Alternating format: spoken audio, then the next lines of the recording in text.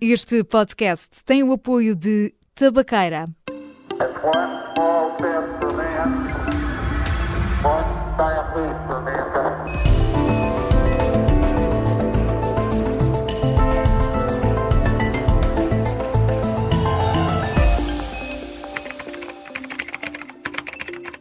Fazer ciência é acrescentar camadas. Cada texto que se escreve, com os resultados de experiências, é mais um contributo para a construção do conhecimento científico. Bruno Maia, médico especialista em neurologia e medicina intensiva, sabe-o bem. Bruno Maia, bem-vindo. Obrigado. Na área da saúde, os avanços científicos são o resultado de muita pesquisa ou ainda há espaço para descobertas acidentais? Bem, na verdade, há várias descobertas acidentais que foram descritas, não é? A penicilina terá sido eventualmente acidental e há muitas outras descobertas também que surgem muitas vezes como resposta a perguntas que nem sequer foram feitas. Agora, de facto, o corpo essencial da ciência é produzido à custa de muito trabalho. Muito trabalho com método, com conhecimento acumulado ao longo de muito tempo e de muitos anos e, volta e meia, podem acontecer alguns sobressaltos ou algumas descobertas acidentais que acabam por ser bastante positivas para o conhecimento em geral. Agora, acho que há uma coisa que é fundamental. Mesmo as descobertas acidentais acontecem em pessoas que estão à procura de alguma coisa. São pessoas que estão a desenvolver algum trabalho, que estão a utilizar o método científico, estão à procura, colocaram uma questão, estão à procura de outra coisa qualquer, de facto, com muito trabalho, e aparece-lhes uma resposta ao lado, que acaba por ser positiva. Não há ninguém sentado numa cadeira e cai uma descoberta na cabeça, isso não existe? Não, embora, em abono da verdade, diga-se que muitas das boas ideias surgem durante os momentos em que nós estamos mais relaxados. O chamado ócio criativo. O ócio criativo às vezes resulta, às vezes não, resulta muitas das vezes. Muito bem. Bruno, não há avanços científicos sem investigação e sem investimento? Não, é impossível. Todos os avanços científicos que nós... Olhando para a nossa história, e mais para a nossa história recente do século XX, há sempre gente, há sempre pessoas, não é? Há sempre pessoas curiosas, com alguma humildade no seu conhecimento, que se atrevem a colocar algumas questões difíceis. Mas, em todas estas situações, o que há é investimento, o que há é apostas, o que há é... seja qual for a fonte, existe de facto uma vontade política, diria eu, às vezes não é propriamente política no termo clássico, mas uma vontade política de apostar em ciência, apostar em investigação e apostar em desenvolvimento desse mesmo conhecimento. A ciência e os investigadores científicos podem ajudar a destruir mitos e a promover alterações de comportamentos que promovam uma melhor saúde pública? Podem, devem, diria aliás que é o seu grande objetivo, não é? Ao contrário daquilo que é muitas vezes o dogma religioso, etc., a ciência muitas das vezes é contraintuitiva, não é? Como assim? Aquilo que parece aos nossos olhos enquanto seres humanos não é exatamente aquilo que a ciência mostra, não é? Aliás, a teoria da... Há uma desconfiança natural entre os cientistas. Mas, por exemplo, tomemos como exemplo a teoria da relatividade do Einstein. Pronto, uma descoberta típica do século XX, não é? Tudo aquilo é contraintuitivo, não é? Aquilo diz-nos que o espaço pode dilatar-se ou pode contrair, que o tempo é relativo em relação ao observador, tudo aquilo é absolutamente contraintuitivo para nós. Para nós, seres humanos, que estamos aqui no planeta Terra, olhar para o tempo a passar e disruptivo para o espaço. É disruptivo, é contraintuitivo mesmo, ou seja, a ciência mostra, através do seu método, mostra que muitas das coisas que nós vemos não são bem aquilo que nos parecem aos nossos olhos. E isso acontece no dia-a-dia e nas várias descobertas, não só ao nível daquilo que é mais óbvio da astrofísica e do universo, que são muitas vezes contraintuitivos, mas muito daquilo que é a área da saúde, a área dos nossos comportamentos, a área das nossas... no nosso dia-a-dia, digamos assim. Recorda-se de algum mito ou alguma ideia que tenha sido desfeita na área da saúde? Há várias. Há imensas. Mas assim à cabeça, lembra-se de que... Todos nós temos esta vivência próxima, não é? Com os nossos pais e avós, daqueles pequenos mitos que nós sabemos que não se pode ir para a água do mar depois de comer. Temos de esperar 3 horas, não é? Eu cresci com este mito, não é? E é um mito. Não existe nada que demonstre que tomar banho a seguir a comer seja contraindicado. Portanto, é um mito. É um mito que ainda hoje muitas pessoas vivem. Mas depois há coisas mais importantes, não é? Sei lá, coisas mais na minha área ou na minha área de intervenção. Por exemplo, a questão da saúde sexual. Eu dou sempre este exemplo, em que no tempo do George W. Bush, George W. Bush era um conservador, era o que era, e portanto ele promoveu em vários estados americanos um programa de educação sexual que se chamava Abstinência até ao Casamento. Ou seja, aqui ele financiou uma série de programas, sobretudo nos Estados do Sul, em que a abstinência era promovida junto aos jovens das escolas secundárias, nomeadamente, numa tentativa de baixar o número de gravidezes indesejadas, o número de infecções de transmissão sexual. Ao mesmo tempo que estava a acontecer nas costas, não é? Que são mais liberais, digamos assim, as costas americanas, a Califórnia, o estado de Nova Iorque, a New England, etc., estavam-se a desenvolver programas de educação sexual, como a gente os conhece, não é? Em que se informam os jovens, se vai às escolas, enfim, que se dá a educação sexual propriamente dita.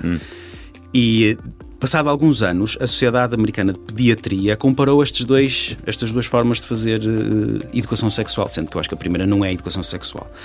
E descobriu que nos Estados... Portanto, uma mais proibicionista e outra uma mais proibicionista e outra mais liberal ou compreensiva, como dizem os americanos. Mais pedagógica. Sim, mais pedagógica. Eu gosto muito do termo compreensivo. E de facto, aquilo que era absolutamente claro é que nos Estados onde se promoveu a abstinência até ao casamento, as gravidezes indesejadas aumentaram e as infecções de transmissão sexual também aumentaram. E aconteceu exatamente o oposto nas costas ou nos estados onde foi feita a educação sexual na própria acessão do termo. O fruto proibido, não é? Exatamente. Ou seja, muitas das vezes isto acontece e a ciência, os dados da ciência, é isto que nos vêm dizer, que de facto há muita coisa que é contraintuitiva, mas que resulta. Muito bem. Bruno Maia, que grandes desafios enfrenta hoje a investigação científica na área da saúde? Há um desafio que é incontornável e que não se pode pôr de lado, e que é a questão do investimento, isso sem dúvida nenhuma. E aquilo que nós temos em Portugal ao longo dos últimos anos é que, de facto, criamos um grupo de investigadores, sobretudo ligados às universidades, que estão dependentes de um financiamento da SFCT que é precário. E essa precariedade, não só naquilo que é o volume do pagamento aos investigadores, o financiamento das investigações propriamente ditas, não só isso é precário, como a própria carreira de investigador é muito precária. Isso eu acho que é uma das questões fundamentais da ciência, porque a precariedade do trabalho, a precariedade dos financiamentos, a precariedade das avaliações ao longo da vida, a instabilidade na vida do investigador é um dos principais fatores que tem prejudicado a ciência, o desenvolvimento da ciência em Portugal e em muitos outros sítios do mundo. Não é só Portugal que enfrenta este problema. É um longo debate, sim, não é? Já tem muitos anos. Mas acho que este é o problema fundamental da ciência que nós temos hoje em dia. Depois há um debate, diria eu, sobre o que é investimento público e o que é investimento privado. E aqui também há algumas questões contraintuitivas, diria eu, não é? Porque parece-nos que muito daquilo que acontece no mundo hoje em dia provém de investimento privado e as grandes descobertas ou inovação provém de investimento privado, mas quando nós vamos ver os dados não são bem assim. Eu vou dar só o exemplo da vacina contra a Covid.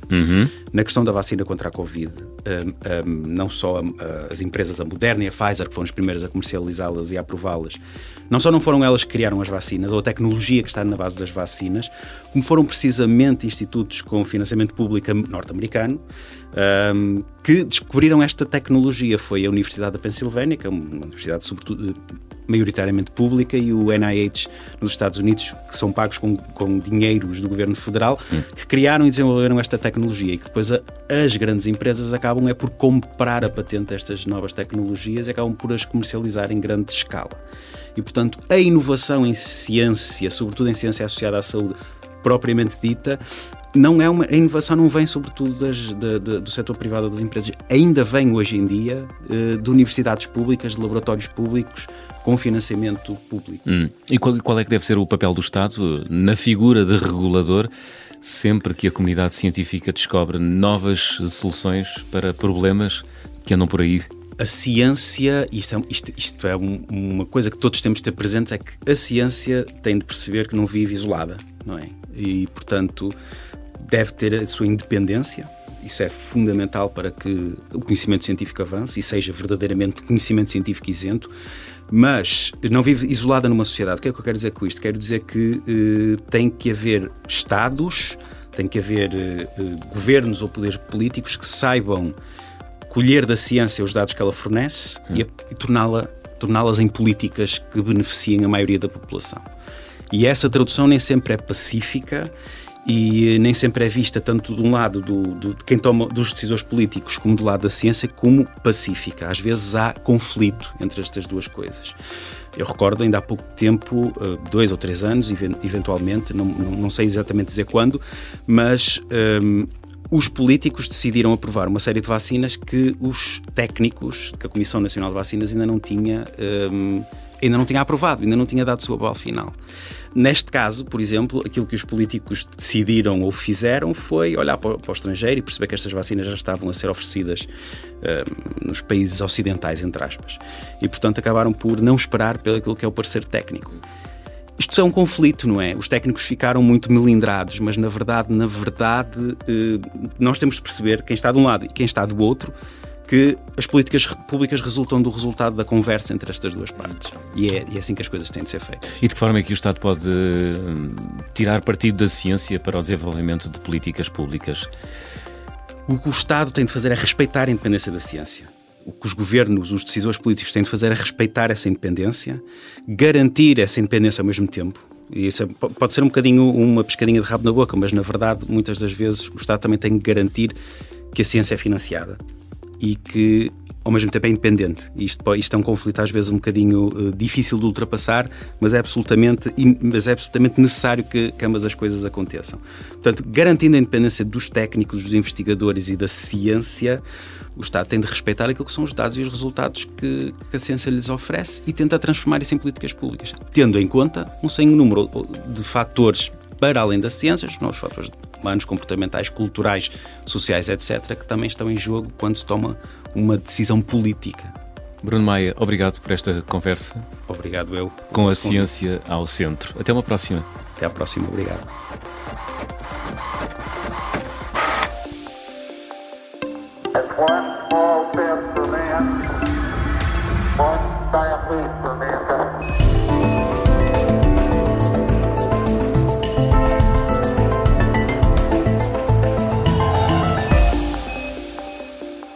Este podcast tem o apoio de Tabaqueira.